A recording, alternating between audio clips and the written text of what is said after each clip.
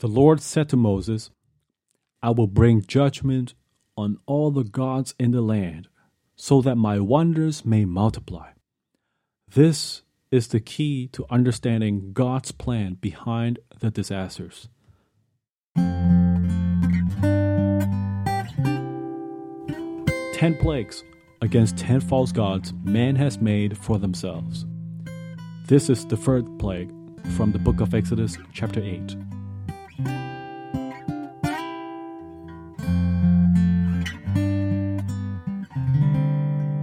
With only 4 verses, the third plague in Egypt was shorter than all the other accounts from the Bible.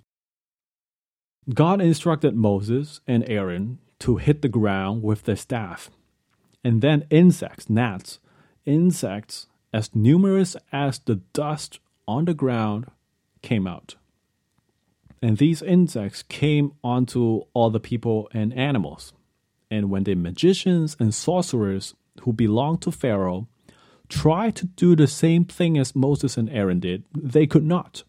They replicated the first 2 plagues, changing water into blood and making frogs appear from the river, but not this time.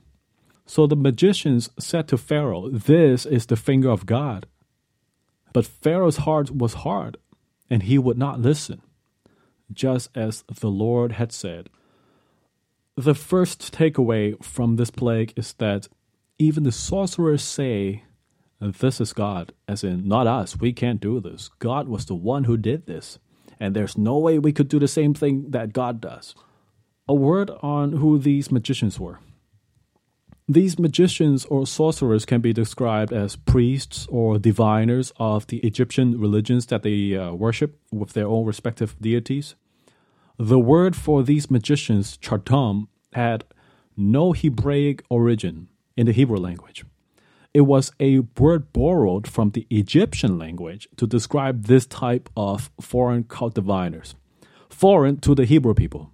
This word was used to describe only the Egyptian cultic priest within the books of Moses, and only one other time, again in the book of Daniel, to describe astrologers. So if you search for the usage of the word throughout the Bible, it was unusually limited for this reason. These magicians can best be compared to occult practitioners or occult believers of our times, like astrology, palm reading, consulting mediums or spirits of the dead, Ouija, many other things. And the people who perform these things are keenly aware that in this world there are many types of spiritual powers. Many things had been worshipped by men as gods or demons. They are not gods in themselves, but they were being treated by people as false gods, idolatry. Because of this, the magicians or sorcerers often recognize there's like a ranking among these gods that they make for themselves, like a pantheon of some gods above other gods and some below, like a leaderboard to godness of other gods. And they may choose to follow so and so according to their practices or traditions in exchange for some certain eye-catching ability or performance, and in the process make a living of it. That's the occult. In the previous plague, Pharaoh asked for Moses to pray, and the plague with the frogs immediately ended when Moses prayed. Now Pharaoh had his own diviners who tried to do the same this time. And these magicians say, when God has done something that they cannot do, this is God, not us. We cannot do what only God can do. From the Bible, we know that all the things in the world are created by God, with governing principles and natural laws, which our scientific minds constantly try to investigate and understand and examine. And when God created all things in the beginning, everything was good according to God's pleasure and design. Even God says everything was good by his standard, which, as you can imagine, was very high. In the eyes of God, his creation was very good. However, there are occult practices and occult religions which attempt to give the illusion of manipulating God's created order of natural things and natural laws. The occult makes what is natural in the eyes of God to look like supernatural without God. That's the occult. This is why the Lord God said to Moses, I will bring judgment against all the idols and false gods in the land, and he would do so with wonders, which were the 10 plagues. God judges all the idols in the land, including any allegiance to the occult and occult practices. And God shows himself a greater and most perfect God, worthy far above any other forms or objects which need not be worshipped as deities. And with the plagues, God is exposing the idolatry that is in the land. God can do the things that no occult could try to do. And even the occultists or sorcerers will say, this is God. Only God can do this. And God shows his judgment in a way for all the world to see. All the plagues were done by God for everyone to see, and everyone now sees and knows that no one else can stop or replicate this plague. And all the plagues will only stop or go away at God's command. We've already seen God's authority and timing in stopping the second plague previously with the frogs. What was fascinating in this short account of this plague was with the gnats or the insects was that the occultists already surrendered, but Pharaoh himself wouldn't let up. They said, we cannot do this. We cannot replicate or imitate what God is doing. This is the finger of God. So they were very aware that only God, the highest, can be responsible for this plague and a catastrophe on so wide a scale that affects the whole world. So the magicians backed down. They renounced themselves. They openly confessed, there's a greater and higher God who can do this. We cannot. This is God. By the way, you will notice that after this plague, these magicians did not show up again afterwards, except one other time where they also got into trouble and landed in hot water, so to speak. We will come to examine God's judgment over that plague later on as well. But here, when these Egyptian cultic priests surrendered, Pharaoh would not listen to his own magicians or sorcerers. When the Bible says Pharaoh would not listen, he would not listen to God, and he wouldn't even listen to his own cult leaders who says to him, God is God, only he can do this. Even after the sorcerers themselves had already given up or bowed their practice down to the Almighty God, Pharaoh would not let up. Meaning, Pharaoh was invested in their sorcery even more than they were. In other words, the customers of the occult will not relent.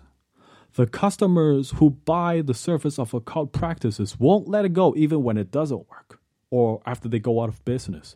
The supplier ceased to operate, but the market still demands it. In this case, it was between Pharaoh and his sorcerers.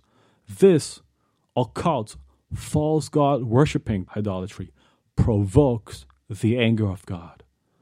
This allegiance to the occult is the false god worship that this plague of the insects revealed. It wasn't about the gnats, it wasn't the insects as numerous as there's dust on the ground. That's a sign pointing to this idolatry. It's about the allegiance of men and women to occult practices. If there were no demand, there would be no supply. But Pharaoh wanted his own occult religions and practices. And that drove sorcerers and diviners to come out of woodworks to make a living by it. And together, they came under the judgment of God. Disasters came, and that allegiance to the occult is the root issue, the heart issue to be addressed.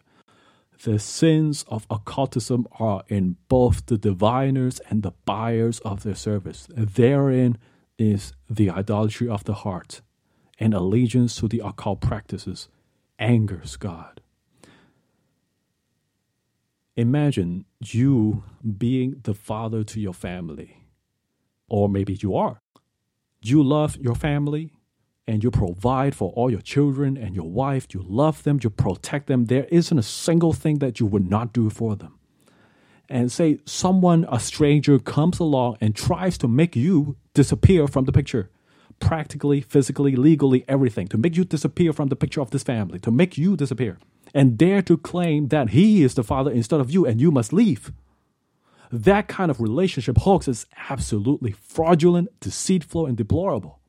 That is the offense of idolatry against God, when someone worship or follow a false god. Occult practices are businesses. They prey on the idolatrous hearts of men and women who prefers the illusion of being in control or having the means to manipulate the natural principles of God's created order in things like consulting mediums and the dead. Oftentimes it is sold and bought. When men and women are stubbornly bent on worshiping the occult from the beginning, they provoke God's judgment against all the gods in their hearts. And the liberating truth of the gospel is not only that God is in control, but he's also lovingly for us. He is for us as any father would, because God is the Father in heaven. The book of Acts shows a clear difference in the power of the gospel. In chapter 16 of the book of Acts, the apostle Paul met a slave girl who was used by her owner to make a living off of her fortune telling, a type of occult. This slave girl kept shouting at the apostle Paul, "These men, they serve the highest God." Notice the idea of rankings again. They serve the highest God. And the apostle Paul spoke to her, commanded the spirit of the occult, not the Holy Spirit. The apostle Paul spoke to her and commanded the spirit of the occult to come out. Come out in the name of Jesus. Paul, a servant of Jesus, he made no financial gains or take no advantage of the situation or the slave girl, so that this person can go free in the spiritual sense and free from the occult practices. There is hope for every single person, no matter what you've been through or where you've come from spiritually. The gospel of Jesus Christ is a way of a new life. The Bible says, if anyone is in Christ, he or she is a new creature, new creation. The old passes and the new comes. Why Jesus Christ? Because for Jesus, even the temptations of devils, of powers and kingdoms has had no hold on Jesus.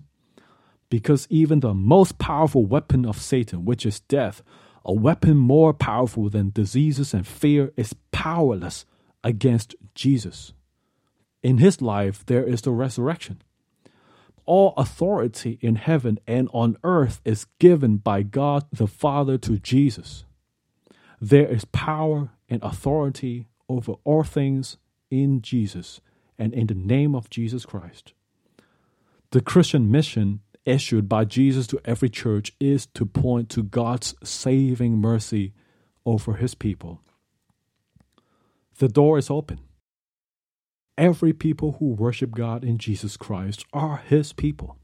No matter what you've been involved in the past or what you've been through, surrender to Christ in the Spirit of God and the Holy Spirit of God and by faith, and be renewed in life by the Spirit of God in a way that you may have not ever experienced in the past.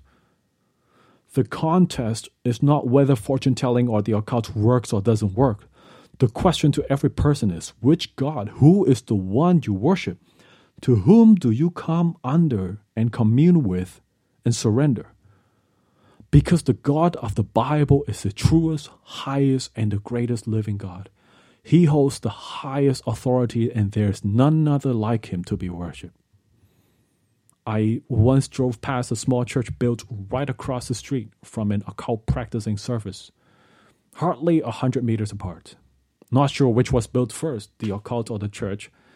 And while driving by, I wondered what was being done there to win that spiritual battle, so that the people of the community would know the Lord is the highest God of all, so that people may have a chance to come under God's protection, a chance to choose and know the gospel of Jesus Christ. I believe God chose that piece of land to raise his church for all the people to see and to worship him there. God has both the power to judge and the mercy to protect. This becomes clearer and clearer in the plagues coming up between the Egyptians and the Hebrews.